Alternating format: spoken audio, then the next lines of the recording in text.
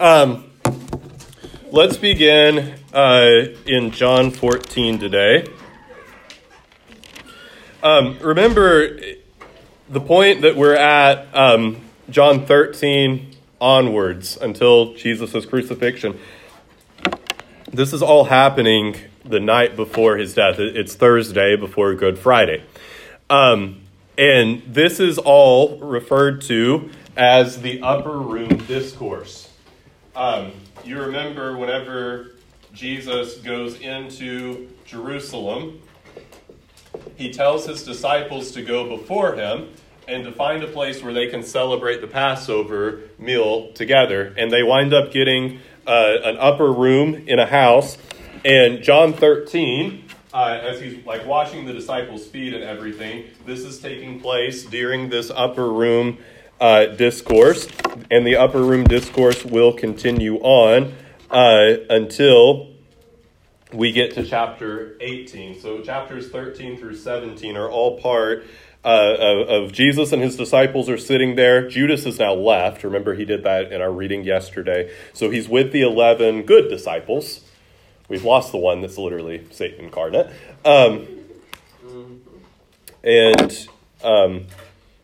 Jesus is really kind of getting started with his more sermonic teaching, picking up in 14. In chapter 13, he washed their feet. He gave the morsel of bread to Judas. Judas left. He ended chapter 13 by saying, people will know that you are my disciples by the love that you have for one another. And then he foretells Peter's denial. And then as Jesus has been talking about going away from the disciples in chapter 13, he started to realize that they seem very anxious and very upset about this. And he begins in chapter 14 by saying what? Somebody read chapter 14, verse 1. Don't let your heart be troubled. Believe in God. Believe also in me. Yeah, a big theme in this sermon that we call the Upper Room Discourse is really just found there. Jesus is going to make a little bit of a strange argument in John 13 through 17 that it is better that he go away than that he remain there with them. Don't be troubled, he says. You don't need to be upset that my time is coming and that I'm not going to be here with you anymore. Don't be troubled. It's better for you that I go away. I don't know. Have you ever read the Gospels before as a Jesus follower and you thought, man, I'm kind of jealous of the disciples. Like they get to see Jesus all the time. They got to hang out with him for 3 years. Like it seems like they just have it so much better than I do. You ever thought something like that before? Upper Room Discourse would respond to you and say, you're actually in a more privileged position than the disciples were. So as we read these chapters, we want to understand how and why that is the case. Why is it important that Jesus has gone away? Where is Jesus right now? He's in heaven, right? We also know that he's with us through the Holy Spirit. But he's in heaven. He's gone away. He's not on earth with us the same way that he was with the disciples. And the Upper Room Discourse, Jesus is helping them fight anxiety by saying it's actually better that it's going this way. You will be in a better position because of this. So why is it good that Jesus has gone away into heaven? Somebody read for us verses 2 through 7. In my Father's house are many rooms.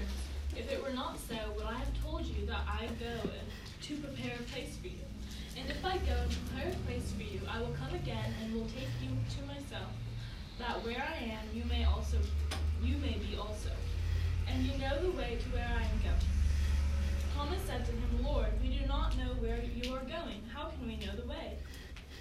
Jesus said to him, I am the way and the truth and the life. No one comes to the Father except through me. If you had known me, you would have known my Father also. From now on, you do know him and have seen him. Yeah, a couple of interesting things here. Okay, so he said, don't be troubled. It's better that I'm going away. All right, well, why is that the case? His first answer is, he's told the Jews who don't believe, where I'm going, you cannot come. That's what he's told the Jewish crowds. What does he tell his disciples here, though? Where I'm going, you will be also. You will be also, because you know the way. What's the way? I am the way, right? What he's saying there is where he's going, which is his Father's presence in heaven, they will follow him. They will go to be with him too. They know how to get to his Father's presence. They know how to arrive in heaven, to be with Jesus one day, and it's through believing in God and believing in Christ. Let me make a couple of quick points about this text. Verse 2, Jesus says, "In my Father's house there are many rooms." Does anybody have a KJV? What's the KJV say on that text? "In my Father's house there are many rooms." How does it read it? "In my Father's house are many mansions," with a little footnote about it. Yeah, the old KJV, instead of translating that rooms, translated it mansions. And the word picture gets a little bit distorted if you do that. If you think about, mansions, you kind of get this idea of a street with like a whole bunch of different houses, right? Like I have my house and my neighbor has his house, but it's not the same house. This is mine, that is yours. And there's a separation there. What Jesus says is literally, "In my Father's house there are many rooms." What's the difference there? It's all part of one house. It's all part of one house. You're all there together. And so all of them are going to share this one house of the Father. It's not that, okay, Jesus is at the top of the street and you're a few houses down. It's that the Father has one big house with lots and lots of rooms and a great big table with lots of... No, I'm just kidding. You guys know that song. You know what I'm... Okay. And big yard where we can play football touchdown. Right. Why is that like the one thing that they all need is a yard to play football in? America. No. But the idea there is that it's supposed to be a place where all believers are in community together. And it's good news that Jesus is going to this place because the disciples have the assurance that they will one day arrive in this place too. It's not an assurance given to the unbelieving crowds, but it is one given to the disciples here. By the way, verse 7... "If you had known me, you would have known my Father also. From now on, you do know him and have Seen him." If we've questioned whether Jesus is making himself one with the Father up until this point, we can't anymore. To see the face of Jesus is to see the very face of God. Somebody read for us verses 8 through 14.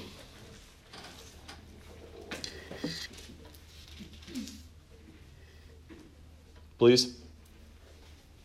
Philip said to him, "Lord, show us the Father, and it is enough for us." Jesus said to him, "Have I been with you so long, and you still do not know me, Philip? Whoever has seen me has seen the Father. How can you say, 'Show us the Father'? Do you not believe that I am in the Father, and the Father is in me? The words that I say to you, I do not speak on my own authority, but the Father who dwells in me does his works. Believe me that I am in the Father, and the Father is in me, or else believe on the account of the works themselves. Truly, truly, I say to you, whoever believes in me will also do the works that I do. And greater works than these will he do, because I am going to the Father. Whatever you ask in my name, this I will do, and that the Father may be glorified in the Son. If you ask me anything in my name, I will do it."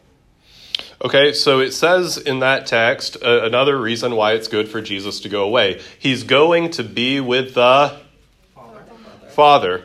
And he is showing here this great oneness between the Son and the Father to the extent that he can say, "The Father's in me, I'm in the Father. If you've seen me, you've seen the Father." As they've been walking with Jesus, they've learned about Jesus' heart, his compassion, his willingness to help those who call on him. He says in verse 14, "If you ask me anything in my name, I'll do it." And now Jesus is ascending into heaven. He's going to be seated at the very right hand of the Father. And by the way, sometimes we get this idea, Jesus is at the right hand of the Father, and we think, okay, here is God the Father's throne, and then here is Jesus' throne. Not how Scripture does it. The way that Scripture explains Jesus being at the right hand of the Father is that Jesus is on the exact same throne that the Father is on. In Revelation 15, we'll get a picture of this towards the end of the year, where the Son sits down and he shares the seat with the Father. So why is it good news that Jesus is going away? Well, Jesus is going, and they're going to know that Jesus sits on the throne of the Father. He sits on the throne of the universe now. And they know his heart, they know his compassion, they know his willingness to help. He's promised, if you ask in my name, I'll do it. And they can know that the one who is controlling the cosmos, that's sitting on the throne of the universe, is their Jesus. It's good news that he's the one that's on the throne. And it's good news that he is so one with the Father that they can have the assurance that the same way that the Son has loved them and has been willing to help them, the Father shares that same heart towards them. Remember John 3:16, Jesus didn't die to make the Father love us, but Jesus was sent by the Father because the Father already does love us. And so, one of the reasons why it's good Jesus is going away, he's going to heaven, is that there's an assurance that he'll one day bring us there to be with him. He is the way, and he'll make sure that we get to our destination. Jesus also sits on the throne of the universe, and that can be an assurance to them as they go through different trials and tribulations. Let's see. I'll read for a minute. Verse 15, if you love me, you'll keep my commandments. By the way, where do you look to find God's commandments? Yeah, really in the law, right? Does Jesus ever show up and say, hey, those moral commandments that God gave, just like throw them out? Like obviously civil and sacrificial law codes of Israel, we can't just like bring them over. But does Jesus ever say, hey, that do not murder command? Does he do that? So to love God, Jesus says, if you love me, you'll keep my commandments. We continue to reflect on God's commands, on his laws, and the expression of our love of Jesus is whether we walk in his commandments or not. If you see somebody that says, oh yeah, I really, really love Jesus, but they live a life of total rebellion and sin, they ignore God's law, that shows that they don't really love Jesus. Or if you are in a position and you sin knowingly, knowing that you go against Scripture, you should know that in that moment you're not loving God the way that you should. Love and obedience are tied together in this text. If you love me, you'll keep my commandments, verse 16, and I'll ask the Father and he'll give you another helper to be with you forever. Even the Spirit of truth, whom the world cannot receive, because it neither sees him nor knows him, but you know him, for he dwells with you and will be in you. This is really one of the big points that Jesus is going to make about why it's good that he goes away. Jesus leaves in order to send the helper. And who is the helper according to this text? The Holy Spirit. Jesus is going to make an argument that it's better for the disciples to have the Holy Spirit than for them to be right beside Jesus during these 3 years. Verse 18, he continues and says, I will not leave you as orphans. I will come to you. Yet a little while, and the world will see me no more, but you will see me. Because I live, you also will live. In that day you will know that I am in my Father, and you in me, and I in you. Whoever has my commandments and keeps them, he it is who loves me. And he who loves me will be loved by my Father, and I will love him and manifest myself to him. Verse 22, Judas, not Iscariot, the other one. We really want to distinguish here. Judas, not Iscariot. You know, how terrible would that be to be that Judas? And you're walking around and be like, oh, hey, I'm Judas. I was Jesus' disciple. Thought that guy died. No. The other guy, always being called Judas, not Iscariot. He said to him, Lord, how is it that you will manifest yourself to us and not to the world? Jesus answered him, if anyone loves me, he'll keep my word, and my Father will love him, and we will come to him and make our home with him. Where did God make his home in the Old Testament? tabernacle and temple. And now God loves his people, and he's going to make his home in them. Any of you guys have this spot at your house that's like your favorite spot in the house? Maybe it's your bed, maybe it's a chair where you like to watch TV or read. Anybody have like their spot? All right. My son Henry has a spot. Henry's spot is there is a gap about this big in between the couch and the recliner. And that is Henry's favorite place in the world. First thing in the morning, we get him out of his little sleep sack. He crawls and goes, and he wedges himself in that spot, and then he sits and he stares at us really intently until he poops. It's his spot. Maybe some of you guys, your spot, your favorite, your happy place is the toilet. I don't know. Don't tell me if it is, because you're a weirdo. But a lot of people do that, right? There's like this one area, maybe it's not even at your house, maybe it's a coffee shop. There's one seat at Jennings that you just really like, and that is the place where you just feel your best. Maybe it is the seat that you're in right now in Mr. Gravett's Bible class, because this just feels like home to you, right? In Greek, the Greeks had a word for that spot. We don't. The Greeks did better than us. We have a word for throwing. The word for that spot in Greek literature is nace. Your nace. Whenever the Old Testament got translated from Hebrew into Greek, the Holy of Holies in the tabernacle or temple was called God's nace. It was his spot. And the New Testament uses that language to talk about God now living inside of you. You are his nace. Ephesians 2 uses it. I'm not sure if it's the exact word Jesus uses right here or not. I didn't look it up. But that word is used to describe God dwelling inside of you. You are his Holy of Holies. You are his temple. You are his spot because of the great love he has for you. Verse 24, Jesus continues and says, "Whoever does not love me does not keep my words, and the word that you hear is not mine, but the Father's who sent me. These things I've spoken to you while I am still with you, but the Helper, the Holy Spirit, whom the Father will send in my name, he will teach you all things." So he said it's better for me to leave because then I send the Helper. Why is the Helper better? Well, number one, he's not just someone who is right beside you, but he's someone who indwells you.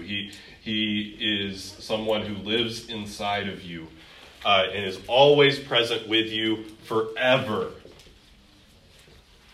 Right, that was his first point. He also says, I've spoken these words to you while I'm with you, but in verse 26, the Helper, the Holy Spirit, whom the Father will send in my name, he will teach you all things and bring to your remembrance all that I've said to you.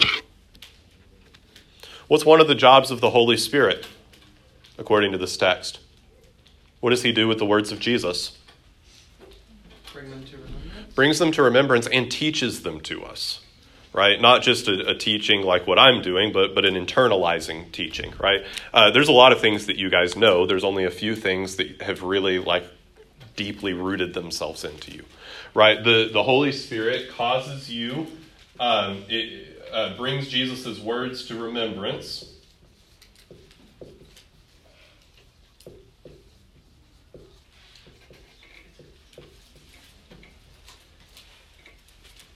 And he teaches them. Okay? In verse 27, Jesus says, "Peace I leave with you, my peace I give to you. Not as the world gives do I give to you. Let not your hearts be troubled, neither let them be afraid. You heard me say to you, I'm going away and I will come to you. If you loved me, you would have rejoiced because I'm going to the Father, for the Father is greater than I. And now I've told you before it takes place, so that when it does take place, you may believe. I'll no longer talk much with you, for the ruler of this world is coming. He has no claim on me, but I do as my Father has commanded me, so that the world may know that I love the Father. Rise, let us go from here. Before we move on, let's look at one text here. Verse 28, what does Jesus say about his relationship to the Father? The Father is... Yeah, what's weird about Jesus saying the Father's greater than I? Claimed equality. Yeah, he's also claimed equality with God. He said, I'm one with the Father. If you've seen me, you've seen the Father. I am God. He's claimed an equal status with God. And now he says, the Father's greater than I. Well, how do we make sense of that? Does Jesus just contradict himself? How do we make sense of that? In what way is Jesus equal with the Father? Well, let's back it up a little bit. What is Jesus? God. He's God. How much God? Fully God. Fully God. All right, we've got the person of Jesus, and we know he's 100% God.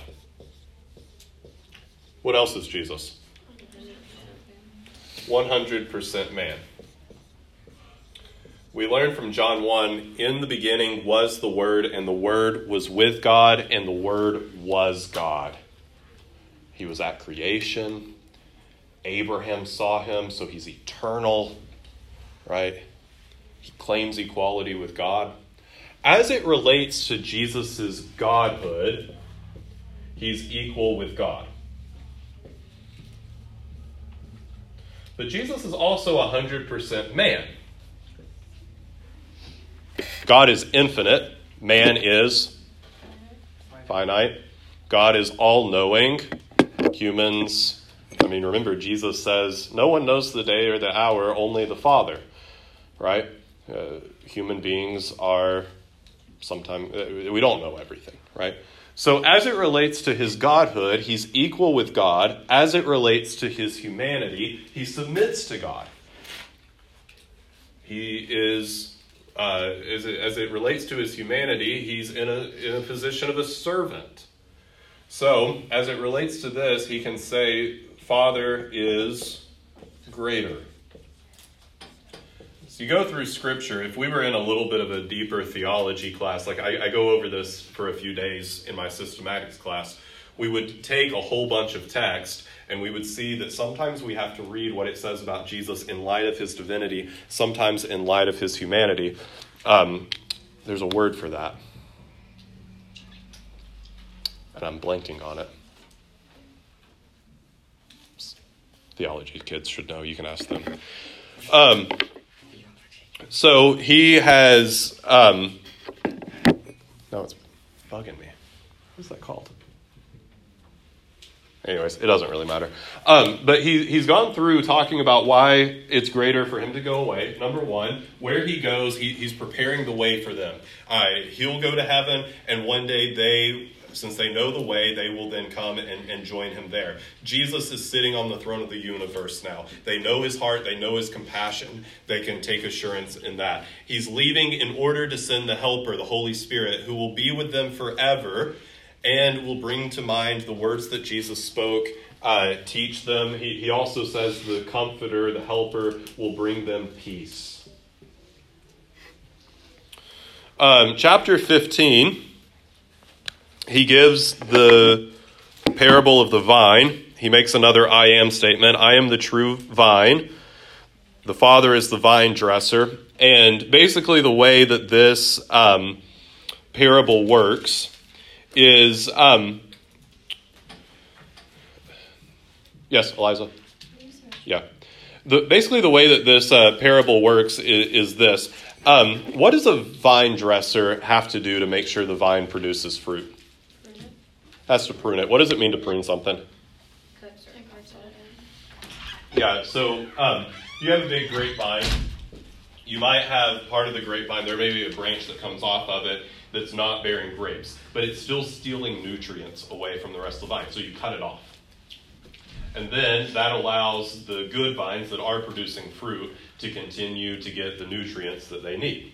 And so Jesus basically, the way that he's talking about this is he says, I'm like a vine, and you all are like branches. And the Father, if there's a branch that is not bearing fruit, the Father is going to prune it. But if there's one that is producing fruit, all right, the Father, what are you going to do to one that's producing fruit? Harvest it. Yeah, you're going to harvest it. You're going to take care of it. But occasionally, you know what else you have to do to it? Still got to prune it. And is that pruning process going to be fun? No, it may be as painful. It's maybe not a lot of fun, but the Father will still prune sometimes these good branches so that they'll bear even more fruit. And so Jesus calls on the disciples to abide in him. He's the source of their fruit. They need to be connected to Jesus if they're going to live godly, fruitful lives. He says you can do nothing on your own. So abide in me. And as the different trials come after Jesus leaves, they can take assurance that their Father is not being mean-spirited towards them, but that he's like a vine dresser who's taking care of this crop so that it will bear fruit in even more abundance. Picking up in verse 18. Somebody read for us chapter 15, verses 18 through 25. If the world hates you, understand that it hated me before I hated you. If you were of the world would love you as its own. However, because you are not the world, because I have chosen you out of it, the world hates you. Remember, the word I spoke to you, a servant is not greater than his master. If they persecuted me, they will also persecute you. If they kept my word, they will also keep yours. But they will do all these things to you on account of my name, because they don't know the one who sent me. If I had not come and spoken to them, they would not be guilty of sin. Now they have no excuse for their sin. The one who hates me also hates my Father. If I had not done the works among them, then no one else has done, they would not have sinned. Now they have sinned and hated both me and my Father. But this happened so that the statement written in the law might be fulfilled. They hated me for no reason. Okay. And then verse 26, he says, so he's basically saying, you're going to have trouble. They've hated me and persecuted me. The same type of trouble is going to come upon you. But again, trust that your Father is this vine dresser. He's not being mean-spirited. He's doing this so you'll bear even more fruit. Verse 26, but when the Helper comes, whom I will send to you from the Father, the Spirit of truth, who proceeds from the Father, he will bear witness about me. And you also will bear witness because you have been with me from the beginning. So the Spirit is going to help the disciples do what? Bear witness. Okay, then picking up in chapter 16. I've said all these things to keep you from falling away. They will put you out of the synagogues. Indeed, the hour is coming when whoever kills you will think he's offering a service to God. Can you think of anybody in the later part of the New Testament that does that? Persecute Christians thinking that he's serving God? Saul, right? Paul will do that. Verse 3, and they will do these things because they have not known the Father nor me. But I've said these things to you that when their hour comes, you may remember that I told them to you. Notice something that Jesus keeps saying throughout this kind of sermon is, can you really know the Father without knowing the Son? Can you accept God the Father while rejecting God the Son? He keeps saying that the two are one. No one can come to me no one can come to the Father except through me, he says. So, some people get a little bit confused as they're reading John's gospel because they would say something like this. All right, the Jews that are opposing Jesus, aren't they worshiping God the Father?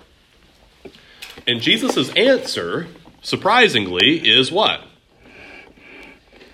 If you were right with God the Father, you would also be right with me. So Jesus' answer is, okay, the Jews who are rejecting me, they actually don't have anything to do with God the Father. Do they think they do?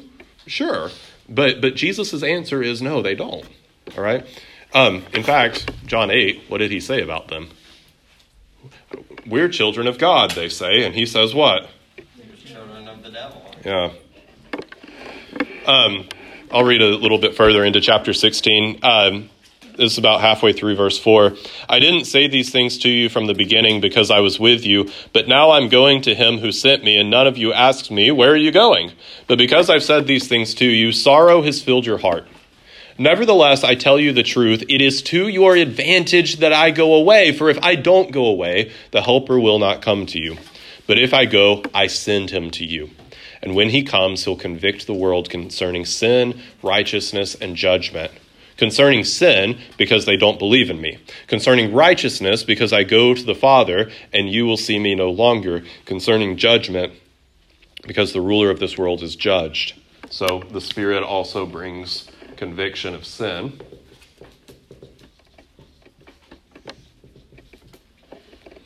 By the way, we talked about this one a second ago. Are the disciples going to really need some help bearing witness to Jesus? Will they need some help with that? How do they do at the end of the Gospels bearing witness to Jesus? How does Peter do? He denies him. Yeah, he denies him and runs away scared, right? So maybe something that we could connect with this is that the Spirit brings courage to them. It's going to strengthen them.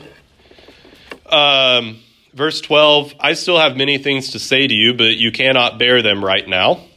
When the Spirit of truth comes, he'll guide you into all the truth. For he will not speak of his own authority, but whatever he hears he will speak, and he will declare to you the things that are to come. He will glorify me, for he will take what is mine and declare it to you. All that the Father has is mine. Therefore I said that he will take what is mine and declare it to you. Before we wrap up, let me make 2 points about the Spirit. Does Jesus call the Spirit an it? No. What does he call the Spirit? He. The Spirit is personal, not a force, right? Not just like some ethereal power that's out there. The Spirit is a person. He, not an it and he. The other thing that Jesus keeps saying about the Spirit is that the Spirit points the disciples to whom? To Jesus specifically. He comes and he brings Jesus's words to remembrance and teaches. The Spirit doesn't teach anything on his own authority, but what he hears from me, that he speaks in the paragraph that I just read. Verse 14, the Spirit will glorify me. He'll take what is mine and declare it to you. The ministry of the Spirit is to point people to the words and teachings and person of Christ. All right. So I'll say this. Some churches fall into this a little bit of an error where they never talk about the Holy Spirit. Kind of forget about the Spirit. Is that good? No, Spirit's fully God. He's worthy of worship. Jesus is talking about the Spirit a lot. So we should talk about the Spirit. Other churches can sometimes fall into an opposite extreme where it's like everything is about the Holy Spirit. And I think that whenever we get to that point where the Spirit is so emphasized, we're missing the fact that according to Jesus, the Spirit's job is to point us to whom? Jesus. To Jesus. All right? So we don't want to fall into the extreme of we never think or talk about the Spirit. We also don't want to fall into the other extreme where it's like everything that we do is Spirit, Spirit, Spirit, because we want to let the Spirit do his ministry of bringing Jesus's words and life and ministry back to our minds. The Spirit's delight is not to point to himself, but to point to Christ. I think you could say it this way. The Spirit is humble. Is Jesus humble? Yeah. And the Spirit is humble. The Spirit doesn't care about all the attention. He wants to point to Christ. So we'll pick up here tomorrow in chapter 16, and we'll get into a really fun text tomorrow. So how many of you will not be here tomorrow?